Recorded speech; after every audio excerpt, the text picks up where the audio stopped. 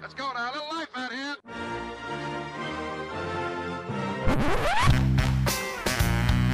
What the hell's going on out here? Hey, what about that now? Hello everybody, welcome to the UK Packers podcast. As usual, I'm your host, that's DDD NFL on X. And of course, follow the group at UK Packers on X and everywhere. And as usual, I'm joined by myself. Look, this is a bumper episode, and there's a reason for our absence. Did we take a bye week? Yes. Was it deliberate this time? Yes.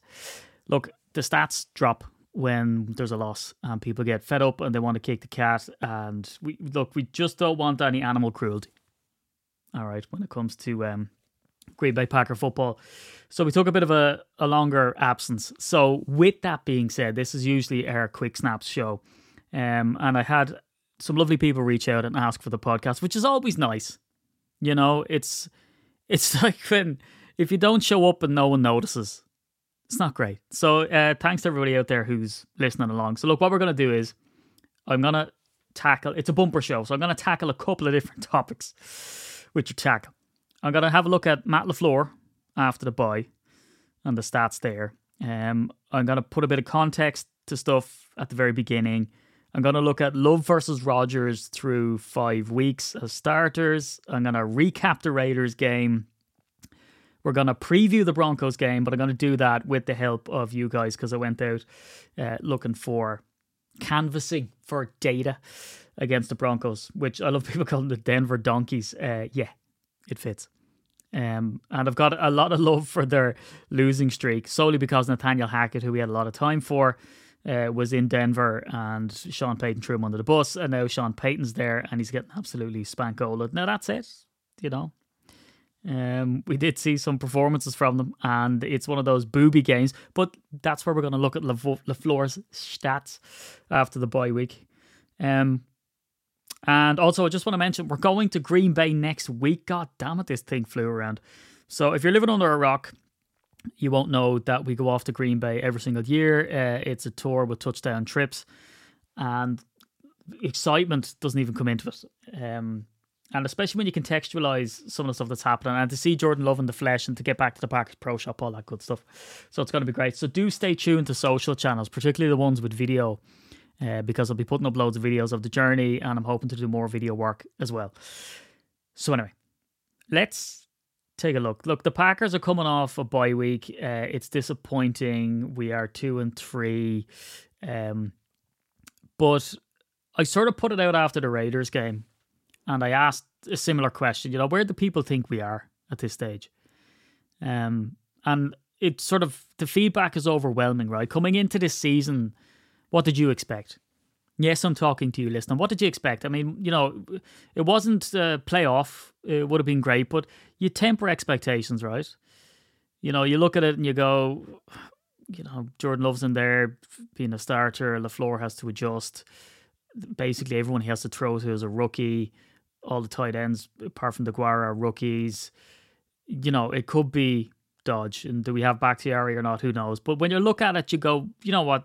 And this is overwhelming, right? From people that, and I'm going to read out some of the tweets and stuff from you guys later on. But the overwhelming thing is, look, 6 to 8 wins, you'd be happy with, right? 6 to 8.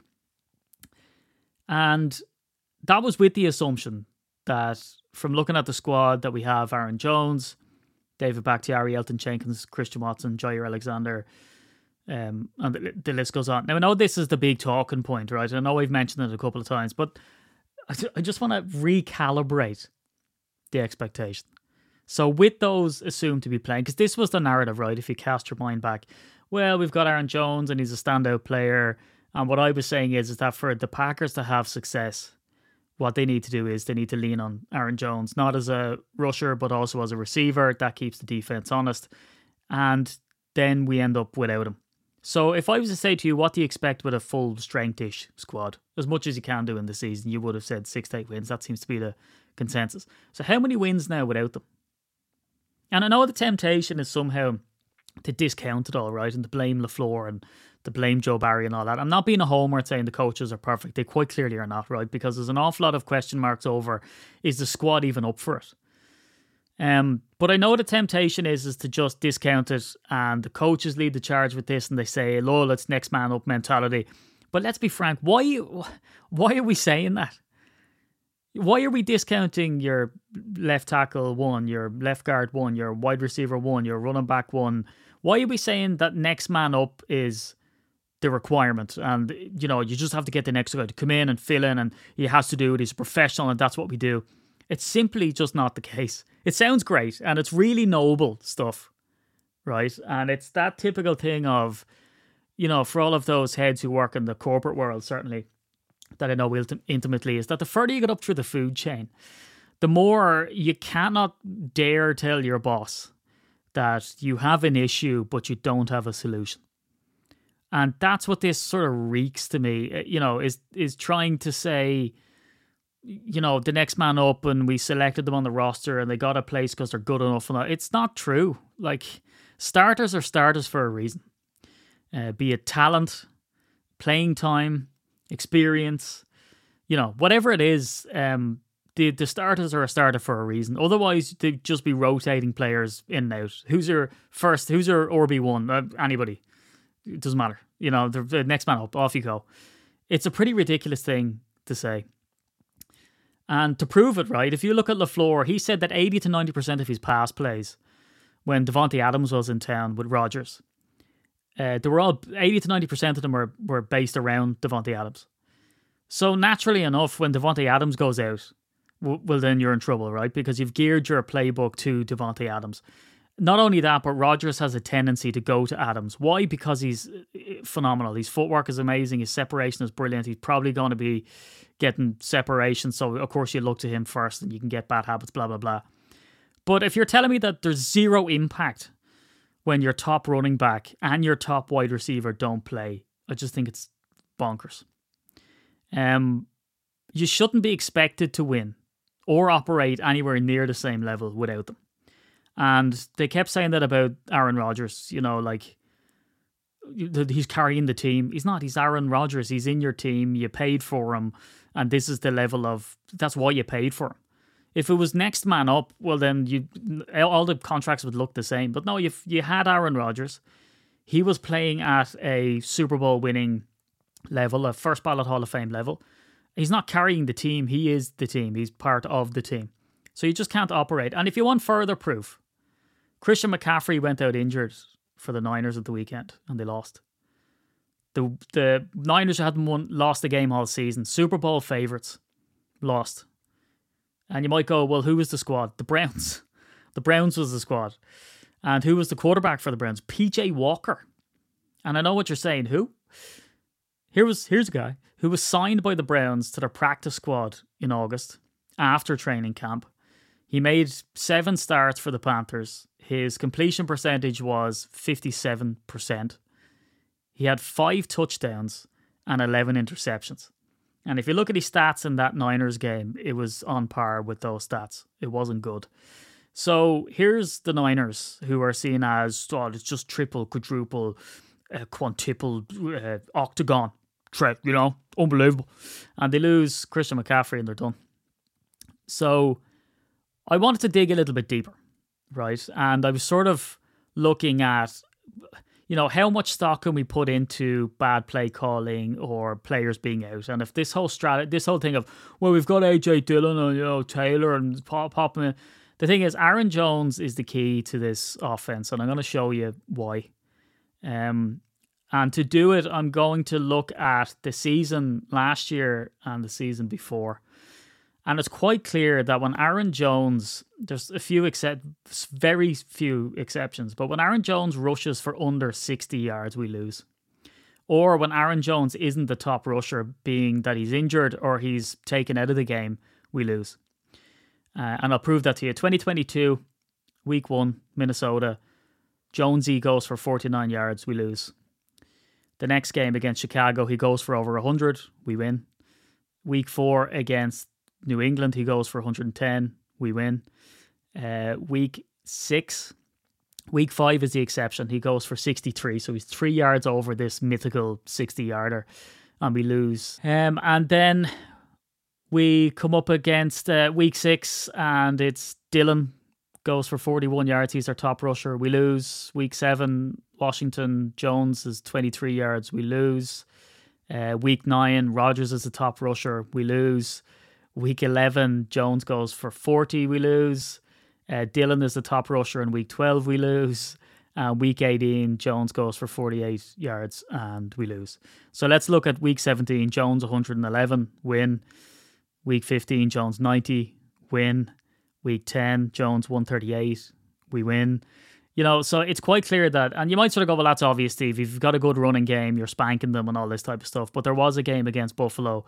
We lost 27-17 and Jones went for over 143 yards. So it does happen. However, when Jones doesn't go over 60 or isn't their leading rusher, well, then we tend to lose. And I think obviously there's nuance there, right? If you have a running back who runs for over 100, the likelihood is you win the game, and there's probably stats out there for it. But we've reduced the threshold to 60. So when you're keeping the defense honest with Aaron Jones and he's catching passes and, he's the safety valve guy, well, then you win the game. If he's not playing well, they nullify him, or he's injured and isn't playing, we lose the games. And remember, these are all with Aaron Rodgers, by the way. So it's nothing to do with Jordan Love. Let's go to 2021. Week 1, Dillon 19 yards. Jones isn't on the sheet. We lose. Week 2 against Detroit, Jones 67 yards, we win. Jones 82 yards the next game, we win. Jones 103 in week 5, we win. Jones 76 in week 6, we win. Jones goes for 53 in week 9, we lose. Dillon goes for 53 in week 11, we lose. So, I mean, it's quite clear that Aaron Jones is a pivotal part of this offense. When he plays well, we play well, and it's all about pre-snap motion. It's about run-first offense, and it's quite clear when Aaron Jones is playing, we have an exponentially better chance of winning. When he goes over 60, we're nearly guaranteed the win. And there's a lot to it, as I say. They're keen in on him. They have to focus on him. It opens up for other people, and we end up grinding out. So, is it important and is it next man up that wide receiver number 1, running back number 1, left tackle, no left guard? Yes, of course it is. Right, and that just goes to prove it. And that's why the biggest signing the Packers did a couple of years ago was retaining Aaron Jones against all odds. He took a pay cut to stay, and I don't think that can be understated. So let's have a look at LaFleur after a bye week, because one of the problems with LaFleur sometimes is when they went out west, he didn't have them up for the game, and his words and his excuse is that, the players just weren't there to play. And that is not acceptable. Your players have to be up for the game. And I'm going to take a look at the results that have happened, this year as well, and just sort of briefly analyse, is it as bad? So 2019, LaFleur's first year, lost to San Francisco after the bye. It's a week 11 bye. We come in week 12, we lose. We lose considerably. It's 37-8. And you might go, San Francisco were a great squad at that time, which is true. But we completely disintegrated and we weren't up for the game after the bye, which was a massive talking point at the time. If you remember, 2020, we lose to Tampa Bay 38-10. Week 5 bye quite early. Week 6 we make the loss. You look at that and go, Tampa Bay were a good squad at the time. Again, is true, but to lose 38-10, the talking point, guess what? We weren't up for the game. So again, that comes down to coaching, not good enough. The 2 years after that have been quite good. So we win against the Bears 45-30. Defense does us no favours. That's after a week 13 bye and a week 14 bye against the LA Rams. We win 24-12 and the Rams weren't a great squad. So now we're coming up against the Denver Broncos. And I don't want to get ahead of myself and look into, how are we going to do for that kind of stuff. Because I'm going to let you guys speak for that. But let's have a quick comparison and remind ourselves then about last year. So after 6 weeks last year, the Packers were 3-3. The Packers now are 2-3 because we have that bye week sandwiched in there as well. And when you look at how the Packers get on after that point last year, after 9 games, they lose 5 straight games from week 5 to week 9 to have a 3-6 record. And again, I don't need to remind you, we end the season 8-9. So is it Jordan Love? Is it bad play calling? Is it lack of weapons? Is it yada, yada, yada? The thing is the Packers were a poor team last year. Are they a poor team this year? I don't think so. I think we're missing too many pieces with too many new players to make a proper comparison and a proper judgment. You look at the Bears week 1 at the Bears, 38-20. We were up for it. The game against the Falcons, we lose by a point. We could have won that game in the end. It wasn't to be. The Saints, we go down heavy and make the, third biggest comeback in Packers history. Maybe the biggest one in the fourth quarter or whatever it was, versus the Saints in Lambeau Field, 18-17. We win by a point. We come up against the Lions. We're steamrolling everybody. We lose 34-20. Again, that doesn't really do us justice because in the third quarter, and that's the thing, the Packers are notoriously bad in the first half, particularly the first quarter. But against the Lions, typically no shame. And then against the Raiders, we lose 17-13. So are the Packers being blown out? No. If we look at last year, week 1, we lost 23-7. There was a loss against the Jets, 27-10. A loss against the Buffalo Bills, 27-17. We lost against the Detroit Lions, 15-9. That was a winnable game. We lost against the Titans, 27-17. So these are all fairly hefty losses. Now, of course, our season is still young.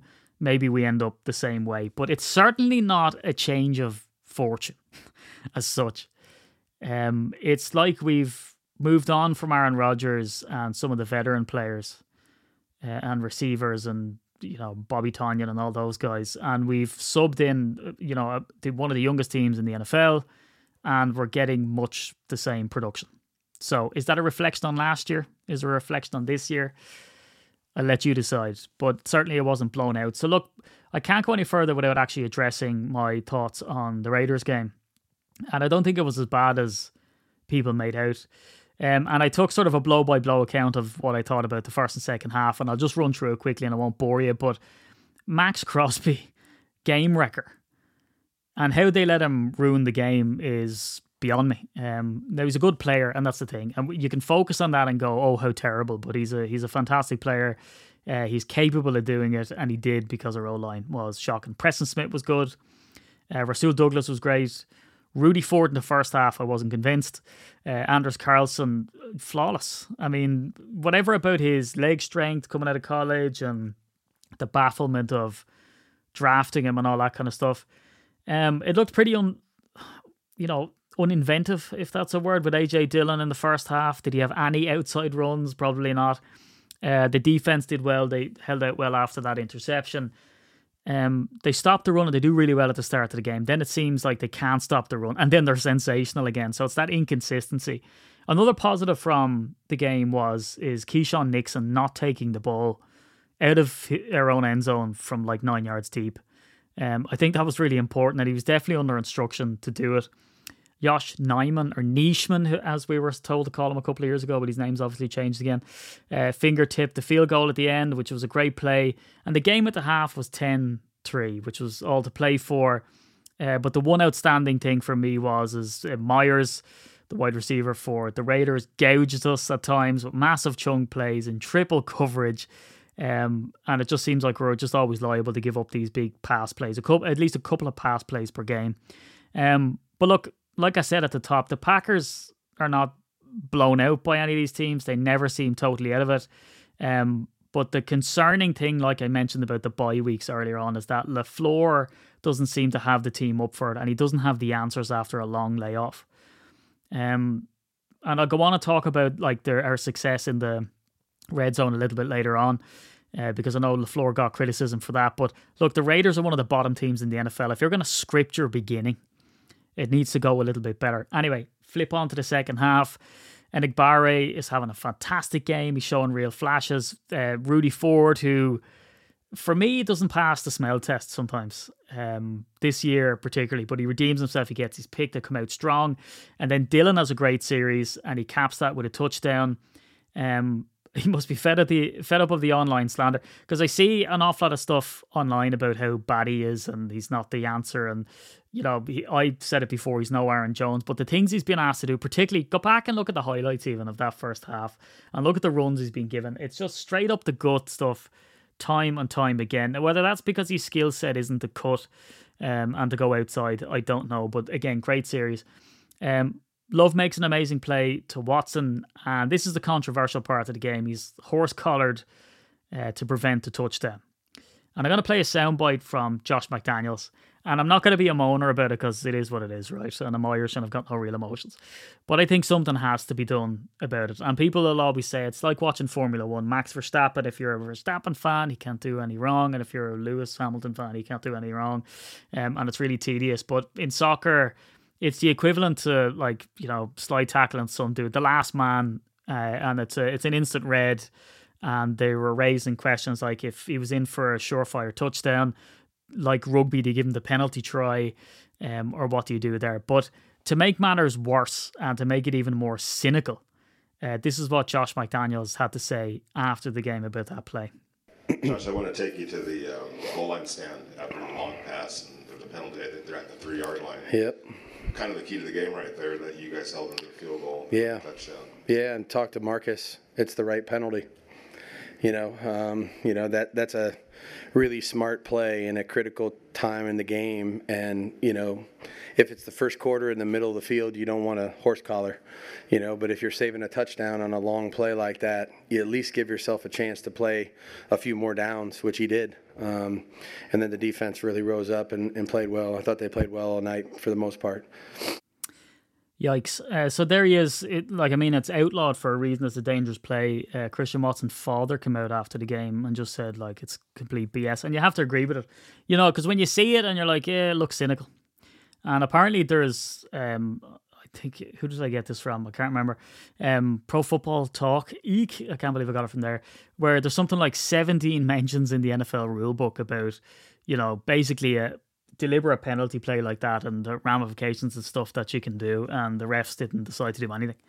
So a really smart play, a dangerous play, and if it was football, it'd be the equivalent of, and we've seen it before, of deliberately handling the ball as an outfield player on the goal line, getting sent off, giving your team the opportunity to save the penalty, and they do. And that's exactly what happened. So, and as well as that, like I mentioned sort of a little bit briefly before any wholesale criticism comes out of LaFleur, the team coming into this game is 4th in red zone offense, which I guess is a surprise why, we went on to lose the game as well. But it was a good defensive performance to stop A.J. Dillon twice, and then when it got to third down, the pass just wasn't on. But the Packers took the lead there at 13-10, and then it all went downhill, and Love gets intercepted, and we know how it ends. But again, we didn't get blown out in that game.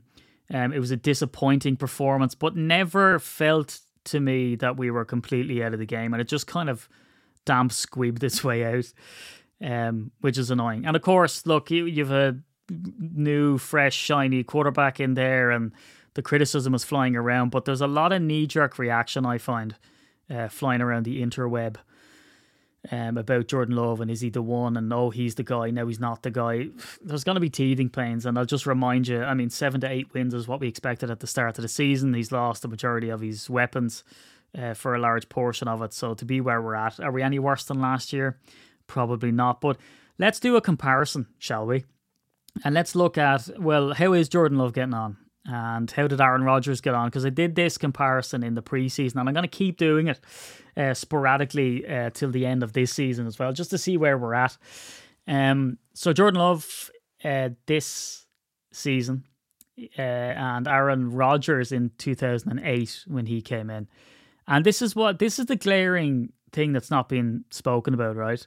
If you look at the weapons that Aaron Rodgers had when he came in 2008, he'd Ryan Grant, who went on to rush for 1,200 yards that season. He had Greg Jennings, who went 1,292 yards receiving. And now I know what you're going to say. Well, yeah, that's because Aaron Rodgers was throwing on the ball, which is a fair point. But again, it's Greg Jennings. Donald Driver, he had 1,012 yards on the season.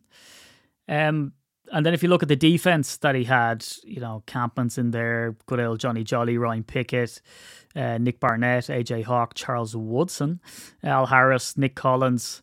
Woodson, Harris and Collins all went to the Pro Bowl that year. So when you look at the defense and you look at the offensive weapons that he has, and you look at all of the those Sports Illustrated covers, and they, Jordy Nelson's pop up and Randall Cobb's pop up in the future. He had a lot of weapons. So you can point the finger and say he made them what they were, yada yada. But Greg Jennings, hell of a player.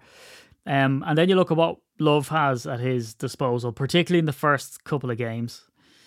So if you look at Rodgers in 2008, the top receiver in all 5 of his first games is Greg Jennings. And the high in rushing is Grant in 4 of the 5, Jackson being in the second game. So after 5 games in 2008, Aaron Rodgers and the Green Bay Packers were 2-3. Would you believe? And Jordan Love is, you guessed it, 2-3. And yes, we can look at their stats and their passing yards and all that kind of stuff. It's pretty comparative. So week 1, Rodgers 178. Week 1 for Love 245. It's kind of ridiculous to go week by week as if it means anything. Rodgers throws for 300 yards in week 2. It's a 48-25 drubbing of the Lions. Oh, we'd love to have those Lions back. And then after that, it's 290, 165 and 313. And Love is 151, 259, 246 and 182. So yes, there are games there where Rodgers throws for more, but ultimately it all comes back to being the same type of season. And if you look at the highs in receptions for Jordan Love, it's Aaron Jones rushing and receiving in week 1, then Dontavian Wicks, then Romeo Doubs, and then Christian Watson.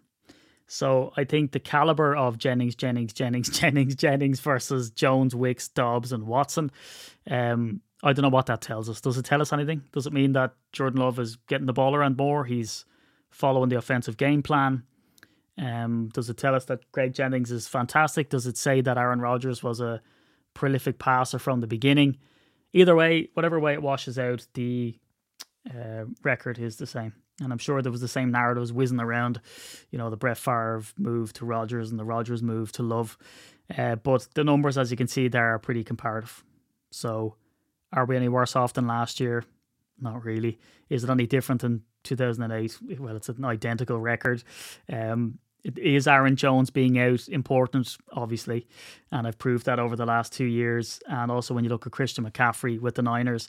So all of this stuff I don't think can be sort of isolated and spoken about and all this given out done, to be honest. But anyway, let's have a look at the Broncos. Will we bounce back was the question, and where do you think we go from here? And this is where we get into quick snaps, if you will. And we're probably, half an hour into the podcast. But I can't let quick snaps go by without going, oh, it's the quick snappage for your bigger back. It's actually kind of long snaps. Long snappage. It's snaps are long for your giant. Let's go and read some tweets. Stephen, this is Clem Fandango. Yeah, I know who you are. Can you hear me? Yeah, I can hear you, Clem Fandango. What do you want? Just letting you know we're ready to go. He just said that! So here we go. The questions were, we're gearing up to hit the podcast studio. We want your opinions for the show. So give us, number 1, did the Packers bounce back against the Broncos? And number 2, how do you see the season play out from here? Dominic Huymark, who's coming on the group trip, he says, absolutely bounce back. The bye week will help with a reset. I'm content with an okay season. A winning season would be incredible, but I knew Love coming into QB1 would take time to gel. Just get the dub next week against the Vikings so we can all celebrate in Lambeau. Agreed. Steve Sparks, at Steve Sparks 2, yes, to bounce back. We lose the games against stronger opponents and mostly win against those we should beat. Give Love's development. Each quarter brings a different game, with Love increasing in consistency through the second half of the season. 8 and 9 with Hard Knocks waiting. I kind of secretly want us to be on Hard Knocks. And I know Murphy came out and said 2 things. 1, if you're at playing midday games, you probably suck. And number 2, if you're on Hard Knocks, you probably suck. And that was probably an underhanded thing at the Jets, maybe at the time. That's how it was read anyway. But I kind of want to see what goes on behind the scenes. Because I'm doing a Packers history course in the University of Whitewater, Green Bay. And it goes into Lombardi and how he comes in and he changes the culture and all that. I would have loved to have been a fly on the wall. He sounds like a right pain in the arse. And we have Cliff Crystal telling us, it's just, this stuff was fascinating. I'd love to see that in the LaFleur here. Anyway, Damo UK Packers says, I think, yes, we take the W against Denver. However, I think it'll be in similar fashion as the Saints win. Lots of spluttering offensively and trying to figure things out. I think the season plays out exactly as it's been going. I'll take an 8-9 or a 9-8 season here. To the point at the top of the podcast, and I'll go on and keep reading them, but I think that's the ballpark sort of figure for people. Don McIntyre, a guy, again, coming on the trip. Hey, Don. Fingers crossed, but we should beat Denver. All along, I've thought 7 wins a decent return this year. Much more than that might be just disguising the various issues which will take time to address. We just need to be showing progress each week. That is a fantastic point, because it wasn't that long ago, a couple of seasons ago, where Aaron Rodgers was playing lights out. The defense was absolutely awful. We were the top scoring offense in the NFL, and it just papered over the cracks. So sometimes you can have the misfortune of winning. By that I mean you win, and it's like they say in Stoicism, you can't learn what you think you already know. So if you go on a win streak, people just go, yeah, we've arrived. And then you don't realise that there's actually massive deficiencies there that are coming home to roost. Andrew Dayton, win against Denver first, hopefully, then get a new coach and new ideas for next season. Jordan Love gets a season before I'll judge him. Need some players coming in with the Packers mentality. Playoffs are a minimum expectation. They won't hit that this season. New coach and new ideas for next season. Strong words from Andrew Dayton. I see what you're saying. I mean, let's look at last season. We had no answers. This season has been up and down. I still believe in Matt LaFleur, personally. And I think the schemes he cooks up are good. But again, that's your opinion, Andrew, and you're welcome to it. I'm just curious, does anybody agree with that? Do you think LaFleur should go? Let me know. Gary Brackey, Packers win this game, but the season won't get much better than what we've seen. I see the run game being used more with the acquisition of Robinson. I'm okay with taking the L's. Main thing is for the team to keep playing together and make Love more comfortable under pressure. Chopstick says, I feel like this is a game we need to win. Denver are a mess, and despite our issues, this is a game we ought to win. Yeah, and I know people talk about, is it a must-win game? But it's a really bad showing if they don't. And anyway, I don't want to march in with 50 Packer fans to the Vikings game in Lambeau with a big glum head on everybody. Andy Brown, again, another guy is coming on the group trip. Hey, Andy. Yes, a win. Best performance to date from J-Love. Everyone benefiting from the bye week. Dylan having a better game back as RB2 and Jones doing Jones things. TDs for Musgrave, Watson and Dylan. I hope a winning season and narrowly scraping into or missing out on playoffs. Very optimistic, Andy. I secretly want to believe that too. Ahar, yes, just, which is the win against the Broncos. I'm expecting 8 to 9 wins. There's winnable games, but that requires consistency. The most important thing to me is that in the final stretch of the season, we see evidence, hopefully in the form of wins, and that Love and the receivers are bonding and are up for the fight. I see some great things from Jordan Love and the receivers. And he came out this week, actually, and was talking about how, these deep bombs downfield, he's going to stay away from them as such and just go for the easy yardage. That's one of the criticisms that was laid at Aaron Rodgers, in fact. So to see him coming out with that, I wonder who that is coming from. It's surely LaFleur, because it's not as if LaFleur is calling a couple of option plays and Jordan Love just decides to bang it into triple coverage down the field. And some of those he's been very close on. But it's no secret that they're inaccurate. Kay Forsyth, Packers win a close game 20-14. They win a total of 8 games. I'm interested, Kay Forsyth, if you can get back to me. Do you say a total of 8 games because of the way we're playing up to now? Or is it a total of 8 games which is consistent with how you thought at the start of the season? Tommy Phillips, do we win against the Broncos? No. And number 2, where do we go? A repeat of 2018. Mi vide. Denver is not a bad team overall, but is right now poorly coached and Wilson isn't protected. Sounds like us, actually. Lol. I give GB half a point. That's his words. Lolling, not me. Irishmen don't lol. Osh Newport, in short, yes. As for the season, if we can get to 8 wins, then I would take that. I'll save J-Love judgment until the end of the season. Yeah, look, it's easier when the dust settles, isn't it? And you look at the stats, but you really need to dig into the game tape. And that's what I like about some of the analysts out there. Like Dan Orlovsky, they look into it and go, well, look, here's the players that were open for him. Here's his progressions, and here's the one he chose. And the other guys were covered or it was too risky, and he's went to do his third progression, and he's hit his third progression. He's got short yardage, but that was the right one to go for. And the other team get paid to play too. And I think that's the point. Now, should we beat the Broncos? yes, we should beat the Broncos. Should we have beaten the Raiders?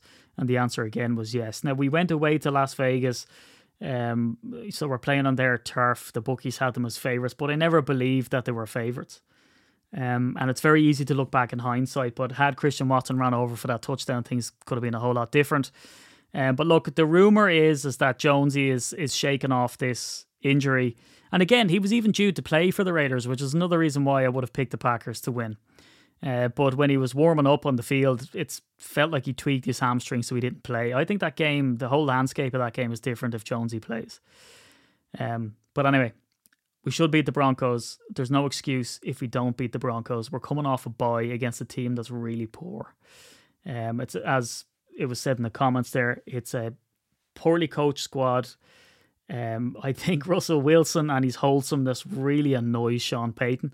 So I think there's friction there.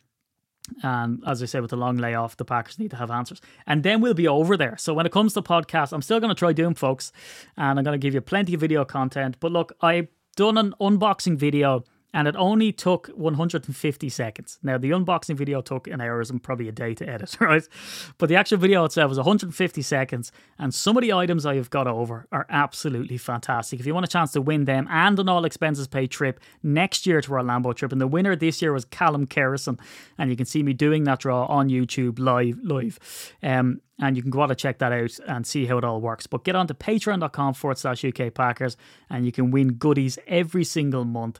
I give away 3 prizes, 2 that are randomly done and 1 to a Patreon supporter who's been supporting a long time but hasn't won anything. I get you out, and I've got loads of lovely signed picks to give away for those prizes.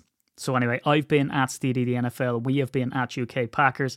I'm going to be doing a podcast hopefully straight after that Broncos game, hopefully straight after that Broncos dub, and I might be doing a quick snappage for your giant package just before I fly out. Or what I'm hoping to do is go around in London on Thursday night and get sound bites from everybody, see what they feel before we head over stateside. So do stay tuned for that adventure. But anyway, I'll talk to you after the Broncos game, and go Pack go.